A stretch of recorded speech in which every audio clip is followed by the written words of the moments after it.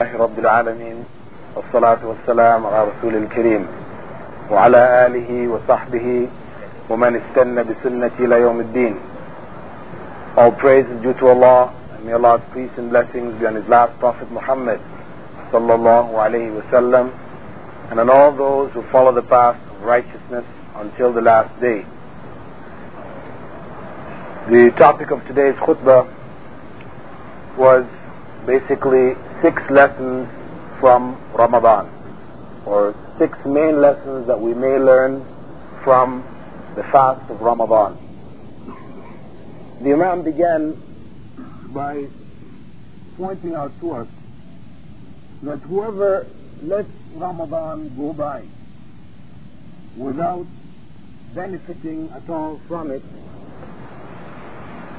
has in fact lost a major opportunity which cannot be returned. It is something he's had. It's a major loss. We miss a day of fasting, we try to fast back that day. We miss a salah, we try to make up that salah. But the period of Ramadan, with all that it signifies, if we are unable to take lessons from this period and to benefit from it, then we have lost much of what Ramadan is about. And he emphasized that Ramadan is like a school, a period of training that we go through for 30 days, in which we are being reminded, we're being trained, and there are particular lessons which are to be gained from Ramadan. The first of the lessons is that of attaining a consciousness of Allah, which is known in Arabic as taqwa. And this is stated in the verse regarding the fast. Ya ayyuhalladhina amanu kutiba alaykumus siyamu kama kutiba ala alladhina min qablikum la'allakum tattaqun. O you who believe, fasting has been prescribed for you as it was prescribed for those before you, in order that you may develop taqwa.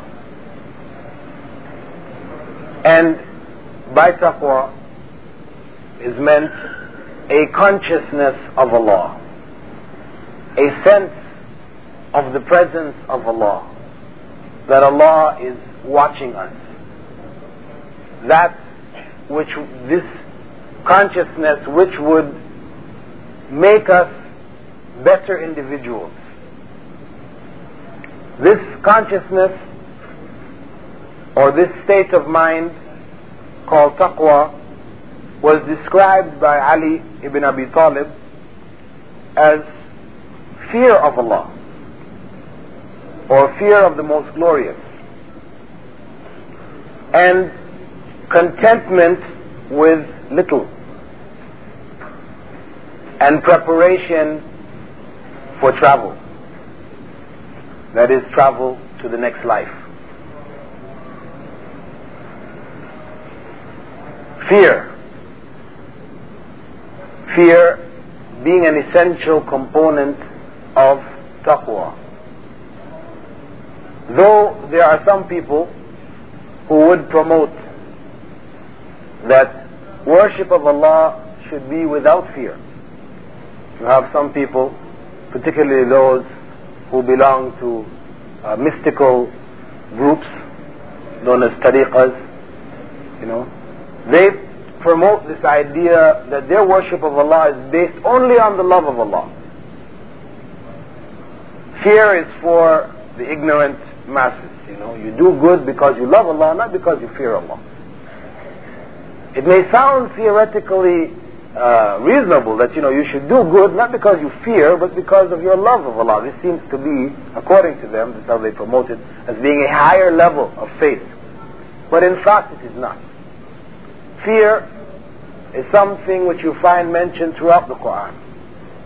Fear of Allah. Fear of Allah in the sense that one fears the punishment that would come from disobedience of Allah. One loves Allah by striving to obey His commandments, but at the same time one has to have a fear of the punishment of Allah. These two are inseparable, and they constitute the basic components of true faith.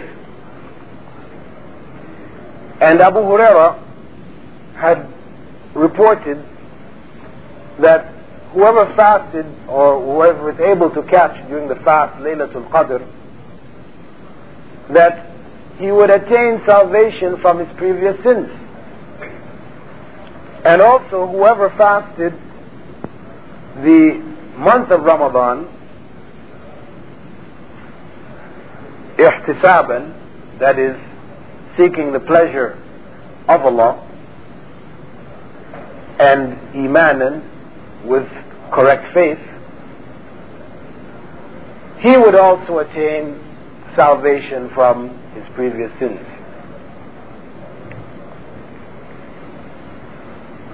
However, this is only for those who fast in accordance to the way that the fast has been prescribed. Not merely following the letter of the fast, as we spoke about in previous sessions, but finding the spirit of the fast and fasting in accordance with it. We know that because Prophet Muhammad ﷺ was also reported to say that whoever doesn't give up false statements, lies, rumors,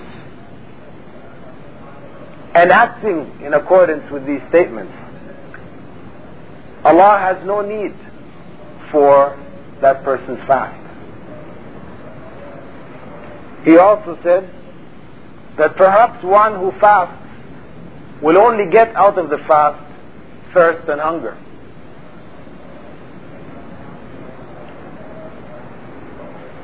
And he also pointed out that we should not make our days of fasting like our days of non-fasting. There should be a difference.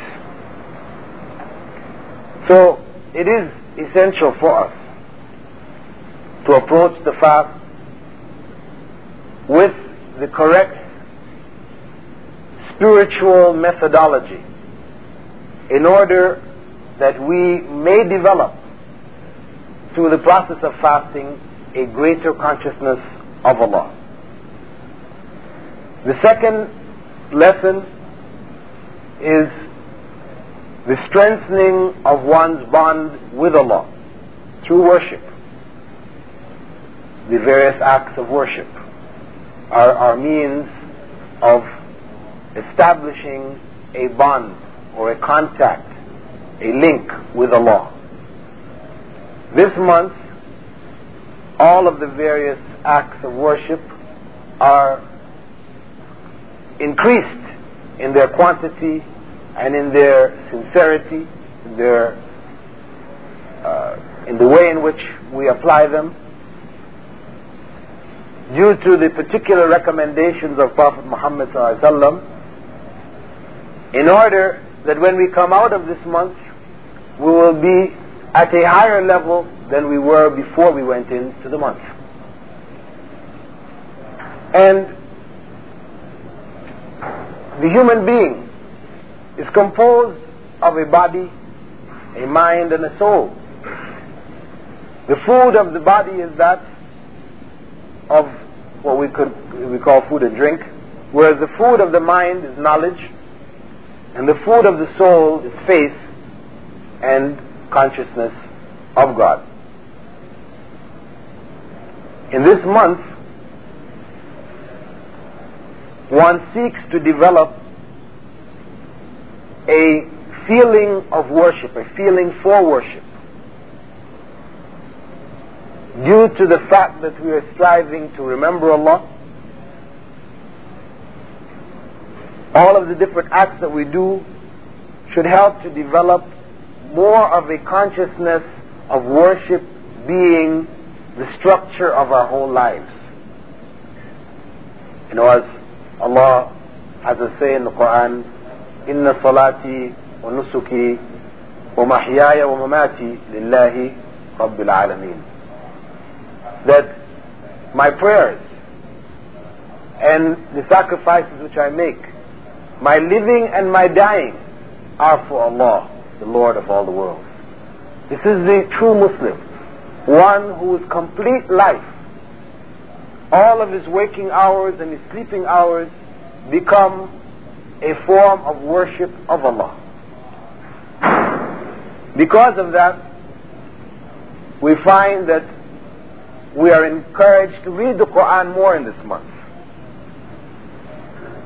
And in reading the Quran more, we are increasing our consciousness or our contact with the Word of Allah, for the purpose of that Word changing us.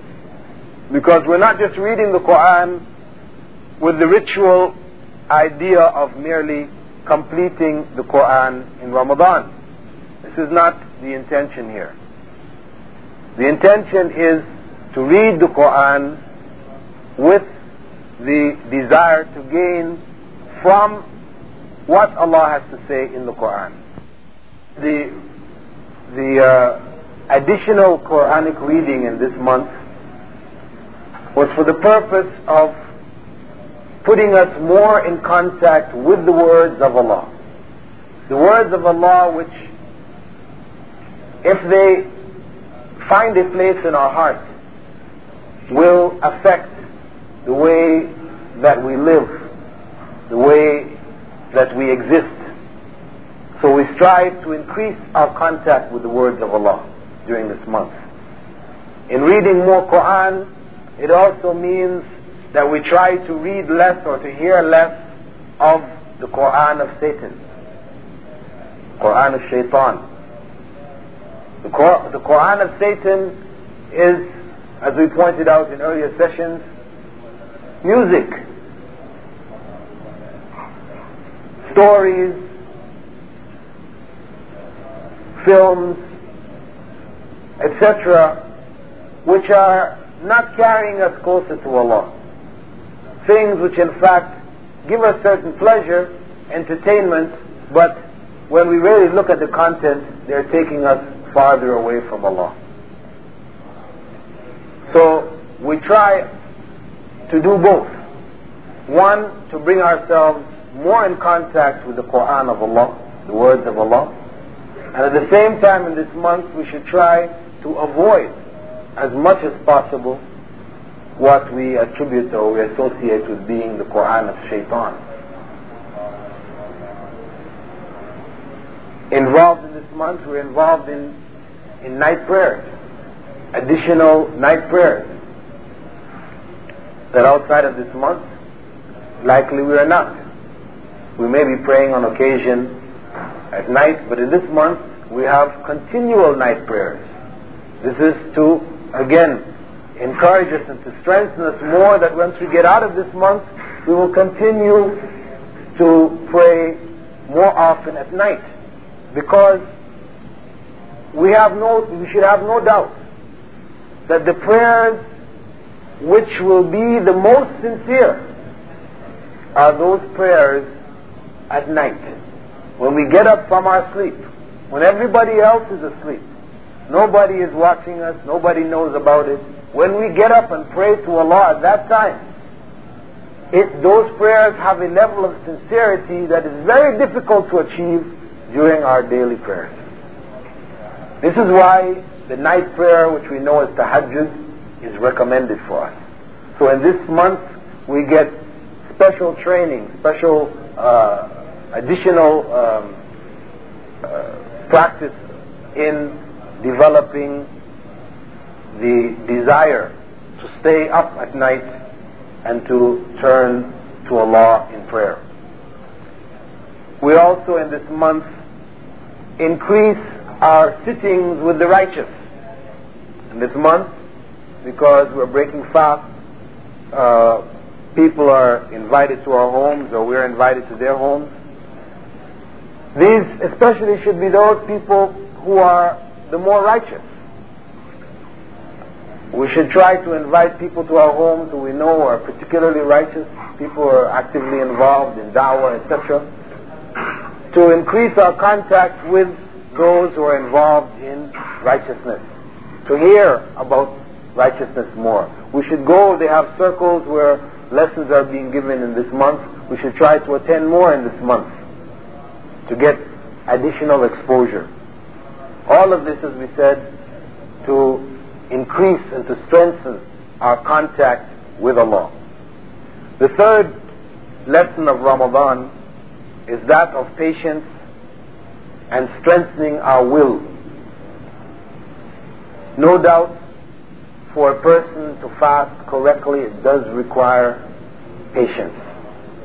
It does require willpower. We have to strive and to struggle with ourselves to establish the fast correctly. Of course, to do the ritual of the fast, it doesn't require that much patience and willpower. As we said, for a person to eat a 3-course meal for suhoor and a 3-course meal for iftar, to stay up all night, in the middle of the night they're eating also. Then of course fasting during the day, there's no willpower, there's no test of patience, there's no feelings of hunger, no nothing. The person sleeps all day, he wakes up just before breaking of the fast, he breaks the fast, has his meals. And this is why a number of people, in some lectures that I've given concerning Islam and the misunderstandings concerning Islam, I've had a number of people say to me, what is this fast that you all practice? All you do is just move the day along 12 hours. You sleep during the day and you awake all night. What's the big deal? What is that going to do for anybody? What good is this fast?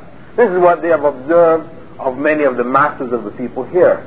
That in fact what they do is change the day into the night and the night into the day. And of course, that type of fast, though it complies with the ritual of not eating between dawn and sunset, there is no fast happening here. It's not really a fast at all.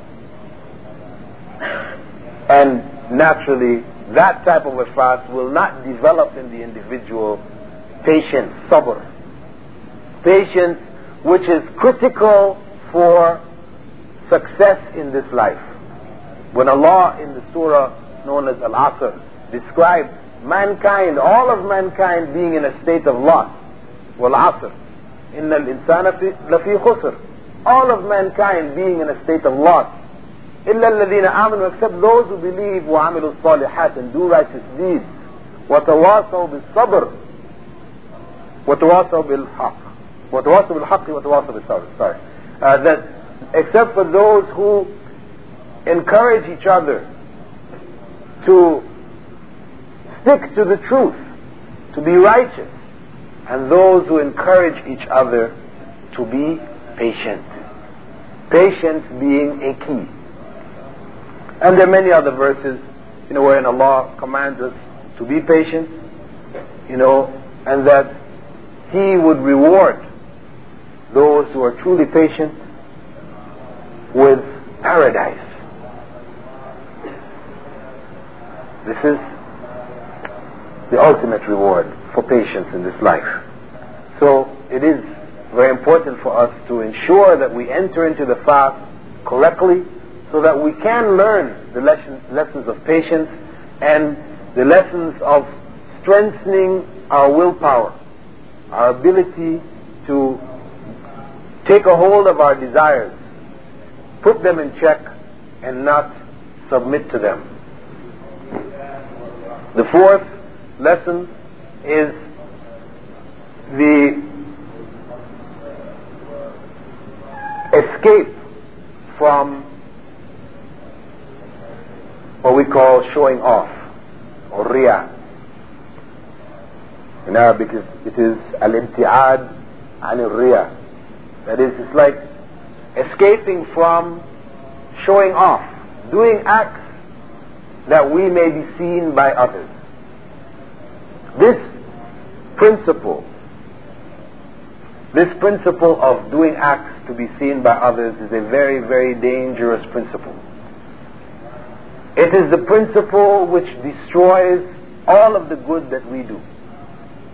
If we are not careful, we might be doing a lot of things which are classically, referred to as being righteous deeds. But if we have this quality of doing things to be seen by others, then these deeds that we do lose their value totally.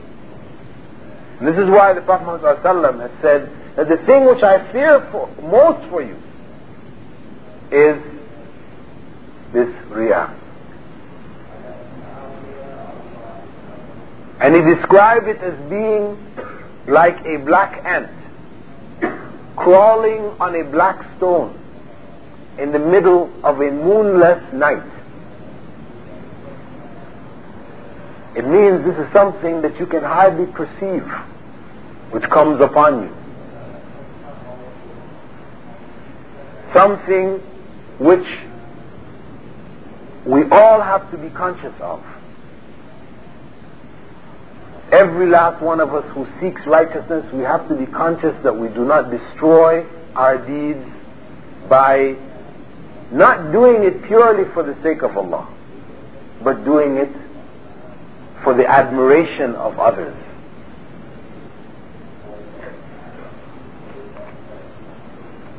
And the fast, the true fast, is training in this kind of action. Doing righteous deeds purely for the sake of Allah. Because the true fast cannot be done to show off to others. Because the fasting is something which is internal. It is something which is not seen externally. In the full sense, it's something not seen externally. Like prayer is something, it's an external action. Giving of zakat, these are all externals. Whereas fasting is something which is, in the full sense, internal. And this is why Allah, in a hadith known as Hadith Qudsi, wherein Allah has said something directly to Prophet Muhammad ﷺ, and He's related it to us, which is not in the Quran. He said, "As-siyamu li wa ana ajzi bih." That fasting is only for me, and I am the one who will reward it.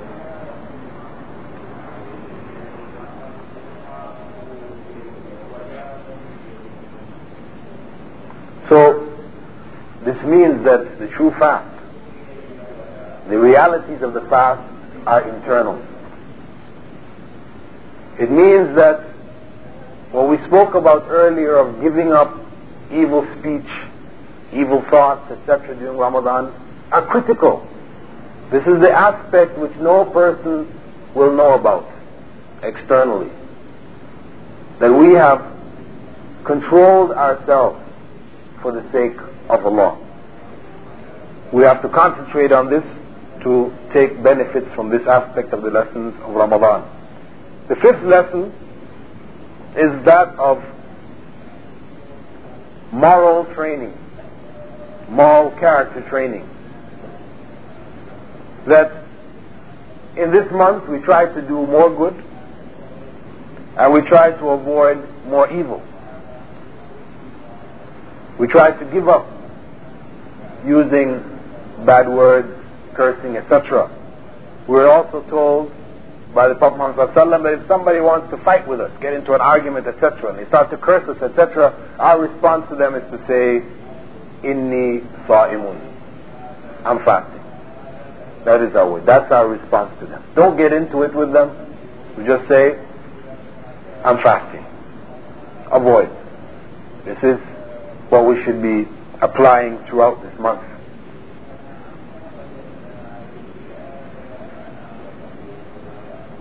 And if in fact we come out of this month and there has been no change in our moral character, in the way that we communicate with others, the way that we treat others, if there has not been any improvement in the course of this month, then we have not really fasted. So I said this month is a concentrated series of lessons. Not that we only do them during this month and then outside of this month we don't do them. No. But that we make a concerted effort, an additional effort in this month, so that when we come out of this month we have improved our status, our overall Islamic status. There is an improvement between after and before. There is a difference before and after. Before the month and after the month.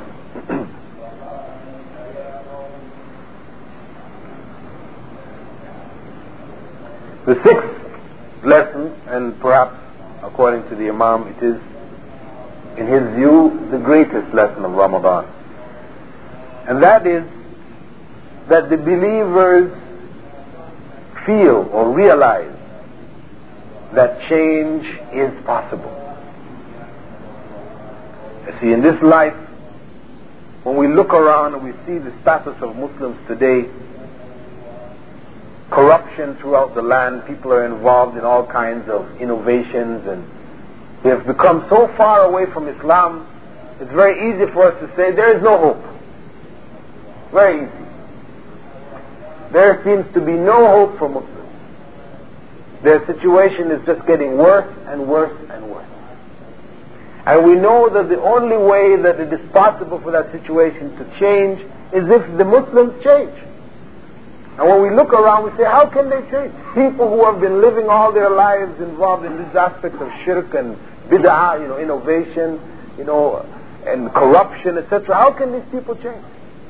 There is no way for these people to change. What Ramadan tells us, if we look into Ramadan carefully, is that it is possible for this change to take place. How? When we look at the masjid in Fajr, the masjid which during the rest of the year is empty, we see full. People are filling up the masjid. Now, we know that for some people it's just a ritual.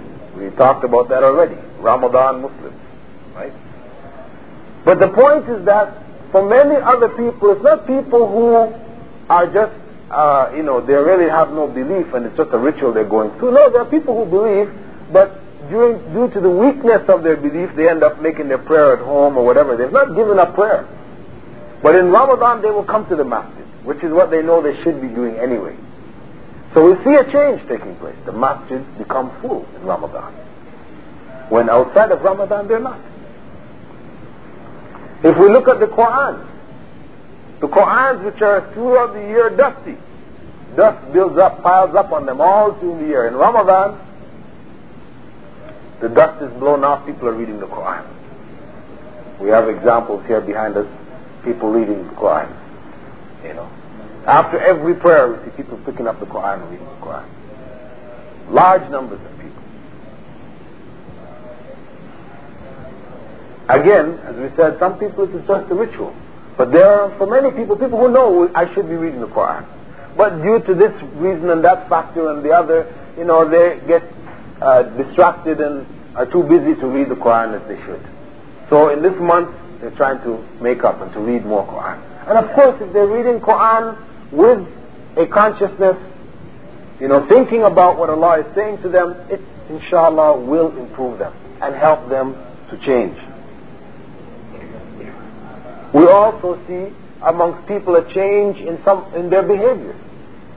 People who outside of Ramadan will get into arguments quickly with you, etc. You find during Ramadan, they tend to hold back.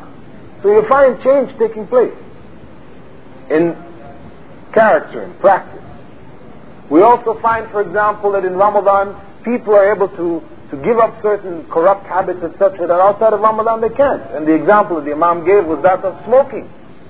You have chain smokers who, you talk to them outside of Ramadan, brother, this is haram. You are killing yourself. Suicide is haram in Islam. So and so. But, I know, brother, but, it's just, I can't give it up, man. When I give it up, I get headaches, my body goes through, what they call withdrawal, and, I just can't function. I have to have the cigarette. But in Ramadan, he quits. He might, as soon as he breaks the fast, he might be smoking, but during the day, for that, 10 hours or whatever, he's not smoking. If you ask him to give up for 10 hours during the rest of the year, he'll be shaking. He can't do it.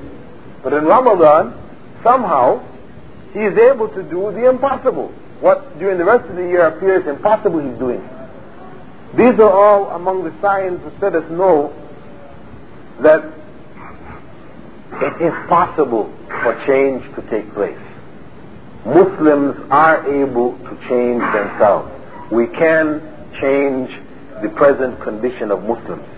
However, it's going to involve jihad.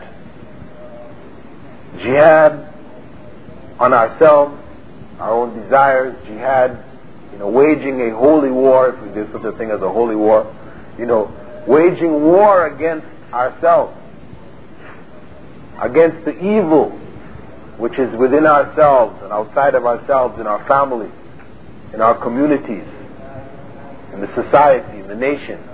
We have to wage war against it. But with patience, if we are firmly behind our efforts, then change becomes possible. And it is only those who disbelieve really in Allah who give up any hope for change, who give up any hope that Allah will come to our aid. If we make an effort, change can take place and we can receive the blessing and support of Allah, which would give us success in establishing or re-establishing Islam within our lives, our families, and the countries and around the world as a whole. So, as a summary, we said that Ramadan has lessons. Among them, taqwa, consciousness of Allah. The strengthening of our bonds with Allah through worship. Developing patience and strengthening our will. Fleeing from doing acts of worship for the admiration of others.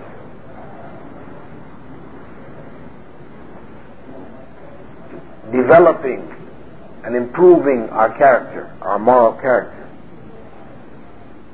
And perhaps the greatest of lessons, realizing that change is possible. This is not to say these 6 which the Imam mentioned are the only possible lessons which may be gained from Ramadan. But these are major lessons which we all should reflect on and strive over the course of the next 2/3 of the month to try to get something of these lessons, so we may come out of Ramadan having benefited from the fast and having come closer to Allah in our actions as well as in our faith. If there are any points which I missed, anybody would like to add?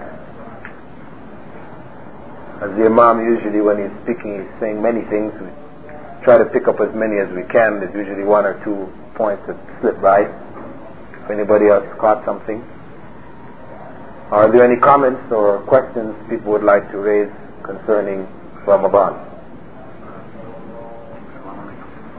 I'd just like to point out that I've noticed from reading some of the hadith that one of the things that's most encouraged in Islam is that if you do something good, you should try to do it continuously, or you do it regularly.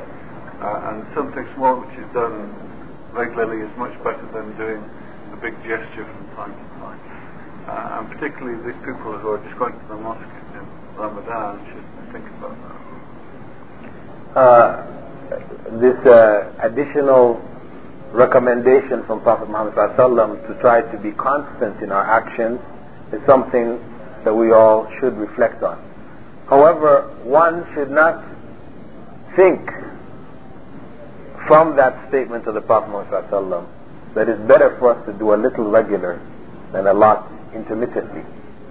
But since that's the case, there's no point increasing our actions in Ramadan, because a person could also take this other interpretation from the statement. So it's better you just keep doing a little and do it regular outside of Ramadan, inside of Ramadan, than to try to do a lot in Ramadan and then you come out of Ramadan, you can't keep it up. No. Though the recommendation in general is that it is better to do a little regularly than a lot intermittently, Ramadan still is a period of time in which we are encouraged to do as much as we can, to increase all of what we're doing. And this increase is not, it does not become meaningless or loses its value if when we come out of Ramadan we're not able to maintain the same status or the same level. It doesn't mean that. Because what has happened is that Allah has set certain periods, you could call them seasons, in which good deeds are increased in their value. Certain places in which good deeds are increased in their value. So for one to try to take benefit of this is why has Allah said this? He said this, one, for His grace to be available to those who seek it, and as a means of encouraging us to increase our actions, even if it is for a period of time, because when we do it even for that period of time, when we come out of it, if we do it sincerely, it will raise our general level of practice. So, though we should keep in mind that we should try to maintain whatever good we do, we should try to maintain that level. Not to do a lot of good today and nothing tomorrow, but try to increase our practice gradually. This is really what, is being recommended here. That when we are doing good deeds, we're trying to establish our practices.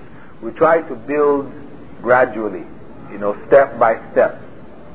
There's no point in trying to pray at night, every night, and we don't pray our 5 times daily prayer. We're missing Fajr all the time. We're missing Fajr, getting up, we can't make it to the masjid. Certain basic, fundamental things we have not established, but we're getting up for that night prayer every night. No. This is the idea. That it's better we start with the basics. Establish the 5 daily prayers, because that's what's required of us.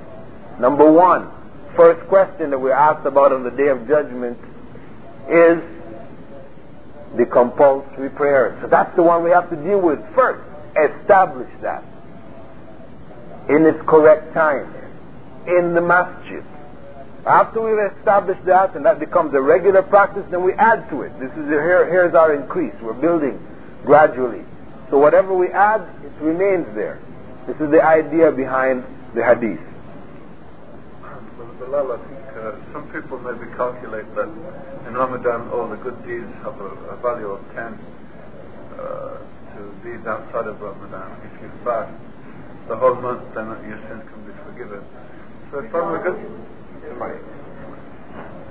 I was just making the point that some people maybe calculate that the good deeds are of a value of 10 times in Ramadan, and that there's a hadith that if they fast the whole month of Ramadan, their sins are forgiven. So maybe they're mistakenly thinking, hey, if I'm a good Muslim 1 month a year, then I'm okay till next year. And that's the point I was trying to make. Yeah. Well, of course, that concept, where a person is not practicing Islam throughout the year and then practices Islam in Ramadan, believing that will make up for the 11 months where he is a disbeliever. Of course, we have discussed this at length, that this it has nothing to do with Islam. But it is true that fasting in this month, with the correct spirit, it does remove our sins. It has that quality Allah has promised. But we said this is only for those who fast with the correct spirit of fasting. One who is a disbeliever 11 months out of the year cannot become a believer for 1 month out of the year. He can go through the ritual of the believers for that 1 month, but he cannot become a believer for that 1 month. So, of course, those people who we call the Ramadan Muslims are really Ramadan non-Muslims. Brother? Earlier, in the earlier part of the Khutbah translation, you said that we should make special efforts to spend time with people who were or are involved in dawah and other good deeds. In other words, people who are constantly showing their love for Allah and their love for the Muslims and their love for Islam. But does that mean that we can invite non-Muslims to our house for dinner, maybe in the way of dawah or something of that nature? And also, when we use the word kafir, or is that a curse word, or are we using that like, are we cursing? Is that like a curse word, or is that a descriptive word? Could you clarify that and could you answer the other question?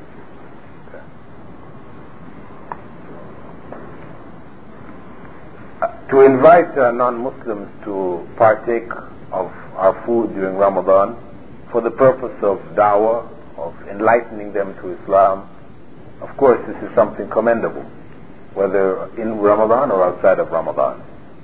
But what we mentioned was a general principle, that actually Prophet ﷺ had said that only the pious should eat our food, and we should only eat the food of the pious. This is sort of a general principle which the Prophet ﷺ has given us, as a general principle. But it doesn't mean that for the purpose of da'wah, we may not go and eat the food of a person who is impious, or that we may have an impious person come and eat our food. Where the goal is da'wah, and not merely friendship. This is the point where the Muslim has got to be clear in terms of who do we take as our close friends who come to our homes and share our food and our friendship, our love, etc. These should only be the pious. That we do not have a body of friends who are our buddies and old time friends or whatever, who are not pious people, whether they call themselves Muslims or they don't call themselves Muslims. And our relationship with them is just one of, talking about the old days and, what a good time and what we'd like to do and material things, what I want to buy, I want this house, I want this. It's just the dunya. That type of friendship, that type of relationship is disliked in Islam. It's despised. It's because it destroys faith. Allah, makes statements to this regard in a number of verses in the Quran, that you will not find the believers taking the disbelievers, as their close friends and confidants. And the term kafir can be used in a good sense, or it could be used in a negative sense. It could be used as a curse word, or it could be used as a descriptive word. It's just like the word mutawwa, right?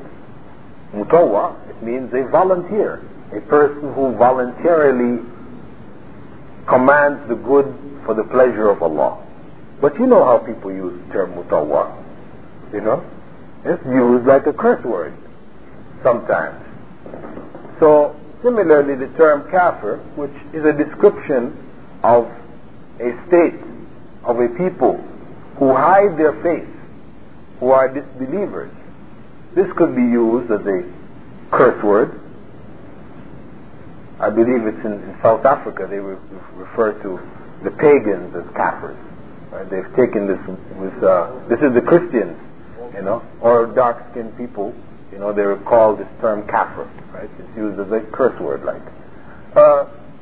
And we may find some Muslims in dealing with non-Muslims when they should be trying to reach them, you know, getting the message of Islam to them, they are cursing them in this fashion. Oh, it's a kafir, you know, I wouldn't want to have anything to do with this kafir. You know, this, of course, this type of approach is wrong. When we look at the disbelievers, we should look at them as a doctor looks at the sick, his patient, the patient, those who are sick. He looks at them with some compassion that they are in a state of ill health and I need to find some remedy to help them. This is how the believer looks at the disbeliever. They're sick. They need help. Of course, you have some, you know, who are not satisfied with being only in a state of disbelief, but who are going to try to harm the believers, take up arms against the believers. I'm not saying, I mean, you may still look at this person as being sick and in need of help, but you have to fight him, right? You have to, your approach to him will be different from one who is sick and just doesn't know he's sick or whatever. You try to help him, you know, you reach out to him, right? Trying to be kind, etc. Whereas the one who is sick and knows he's sick and is coming to try to destroy you because you stand for health, good health, spiritual health, then the only way that you can deal with such a person is by force. Questions from the sisters. Is tasting food we cook, does it break our fast? Well, technically speaking, if a person does not swallow what they have tasted, it does not break the fast. But it's something very, very dangerous. You know, it's like playing with fire, as they say, right? You know, so my advice would be that you don't taste the food, you know, during the fast. You know, you prepare whatever foods, you know, your seasoning, whatever, before the suhoor when you can taste it, you know, or even for the breaking of the fast, so you've already determined what the taste is like, and then you just have to go through the actual mixing and the cooking. Better to do it that way than to put yourself in that situation, you know, because though, as I said, technically speaking, if you taste it, put it on your tongue, you know, which gives you an idea of what it tastes like, and then you spit it back out again, that you have not broken your fast. But you are, you know, putting yourself in a position where it may be possible for some of it to slip down your throat, and you know you feel it going down your throat. And if you do that, then you've broken your fast. So, as general advice, I would say, you know, one should avoid tasting foods during Ramadan. Smelling the foods, you know, some people mistakenly think that if you smell the food also, that this may break your fast. No, this doesn't at all. Can you start eating and drinking, or can we still eat and drink if the adhan has already started? That is, for suhoor, if you're eating or drinking, the adhan goes. Do you have to stop immediately whatever you're doing? No. In fact, Prophet Muhammad ﷺ had said that if the adhan goes and you have a bowl of food or a glass of drink in your hand, finish it before putting down the vessel. That is, you will finish eating what is in your hand.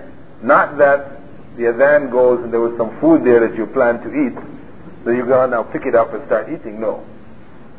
You're limited to what is in your hand. And of course, you know, one has to take this in the correct spirit too, because it also means that, you know, if you've had ample time to eat, etc., then you know the adhan is coming in another minute, so now you pick up a whole bunch of things and fill your arm with food and drink, you know, so you can continue eating for another 15, 20 minutes after the adhan. You know, again, though we may be complying with the letter of what the Prophet ﷺ said, you know, we're not in fact complying with the spirit.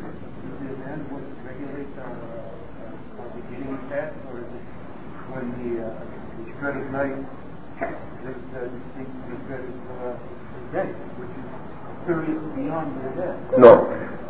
The adhan is at the time of the thread, the white thread of the day appearing. This is when the adhan that we are hearing goes. There used to be two adhans in the time of the Prophet ﷺ. There was a pre-adhan which was made. Three? No. They do it from here. Oh, okay. Yeah. In some places in Riyadh you will hear the two, right? But in the Prophet ﷺ's time it was common. They had two adhans. One was a pre-adhan which was made by Bilal, and this was to let the people know that the adhan for Fajr was coming. And then Ibn Maktoum, the blind companion of the Prophet ﷺ, would give the adhan of Fajr. So the one we're hearing now is that adhan of Fajr, which is when the white thread appears. The white thread of the morning appears distinct from the night. Brother, what about our own saliva? Our own saliva.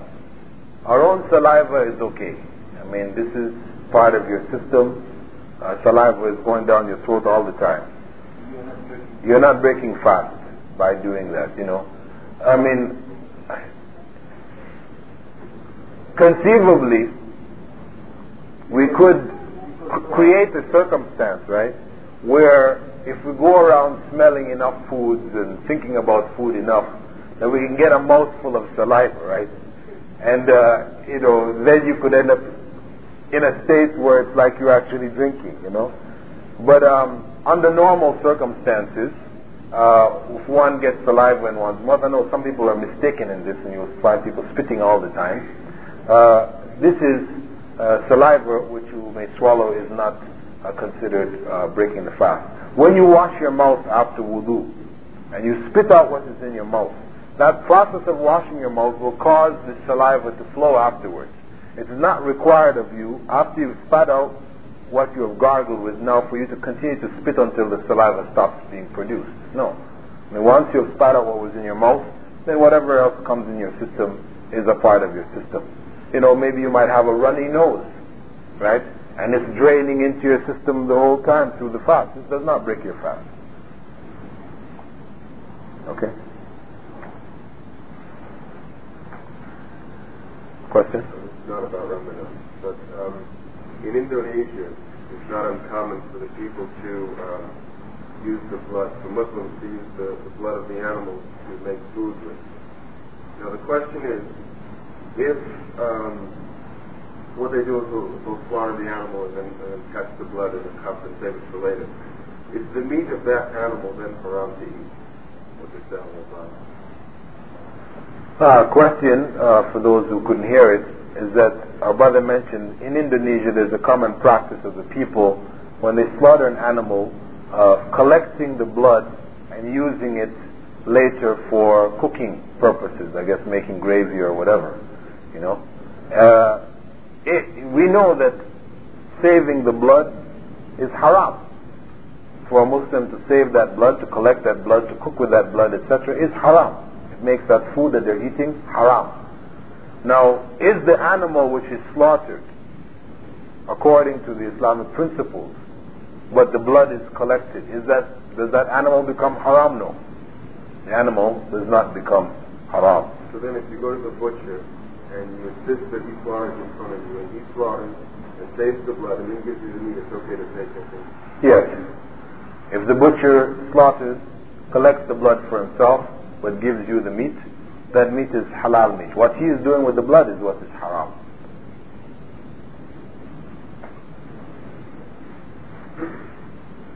Any other questions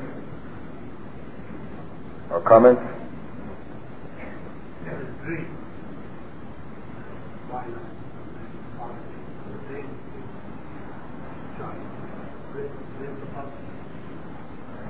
If a person in a dream he's sleeping during the day, and he has what we call a wet dream, does that dream now break his state of fasting? It doesn't, because this is something which has happened outside of his control. he still has to make a ghusl upon waking, he or she. They have to make a ghusl, complete bath, upon awakening. However, any act which takes place, which will normally break the fast, but outside of a person's consciousness, like if you forget that you were actually fasting, and you took a glass of water and you drank it. After you finished drinking, you caught yourself, oh, I was fasting. That drinking, or if you ate something, does not break your fast, because it was done in a state of forgetfulness.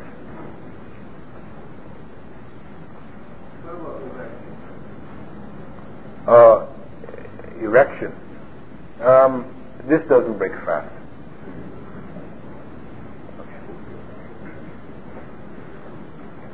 Any other? Using toothpaste. No, using toothpaste does not break the fast either. You know, toothpaste is similar to cleaning one's teeth with miswak. As we pointed out before, that it was the practice of Prophet ﷺ to use miswak while fasting. Miswak has juices and a taste to it. However, when one does so, one should not turn the miswak, as we said, into a lollipop, where they've got the miswak in their mouth all during the day, chewing on it and, just swallowing the juices, because then it does become a form of eating. One does, drinking here. Now, one is in fact breaking one's fast. Similarly with the toothpaste, you brush your teeth, wash your mouth out, spit it out, fine. But if you are, brushing your teeth all the time, sucking on your toothbrush, or, savoring the taste of your toothpaste, then you could be entering into a state of breaking your fast. Pardon? Incense. No, incense doesn't break the fast. Burning incense does not break the fast. There's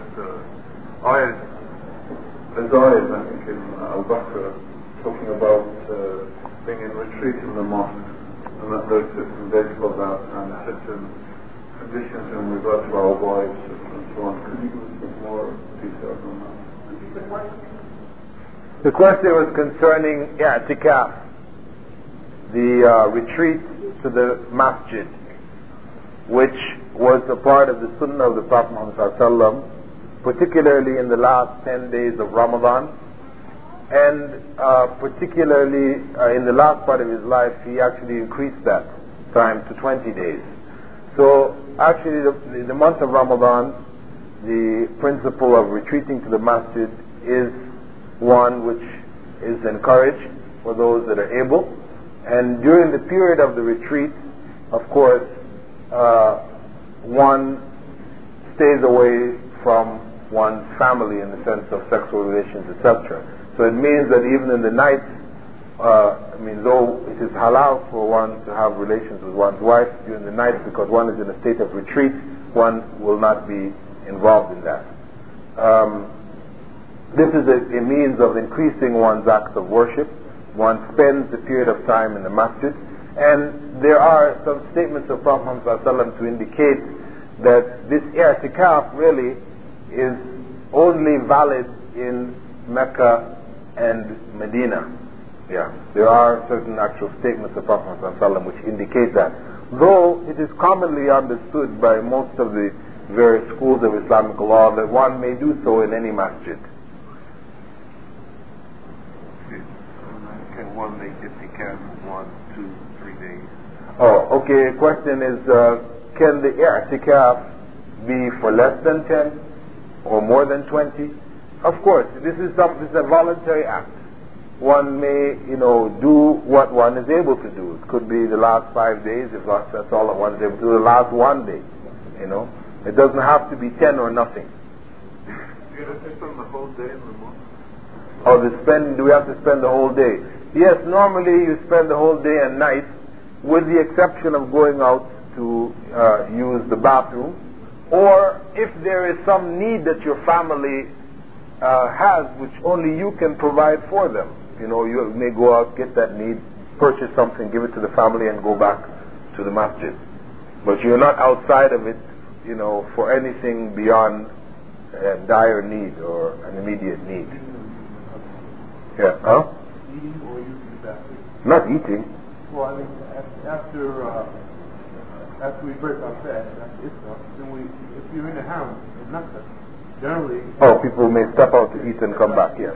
That's okay. Yes, yes. But because you're not allowed to bring in the, you see, they're not allowing you to bring in meals into the masjid, right? So you have to step out to eat, so you step out to eat something and come back in again, yeah. But there are some brothers who will come and they will stay in Saraway, and they will even make tahajjud, and then they'll leave, and they'll go to a hotel room, and they'll stay there until Fajr or whatever the case may be, then come back to the house. Right? Is that itikaf? No, this is not really itikaf, because the staying in the hotel is not. This is just a question of convenience.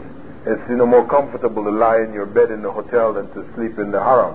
So for those people who may spend the whole day, praying tahajjud or the tarawih, and then leave the masjid and spend the rest of the night in their hotel, and then come back in next to masjid again in the morning, this is not i'tikaf. No. They'll get the reward for what they're doing in terms of the prayer, in the masjid, etc. But they would not get the additional blessings of making i'tikaf or the seclusion in the masjid.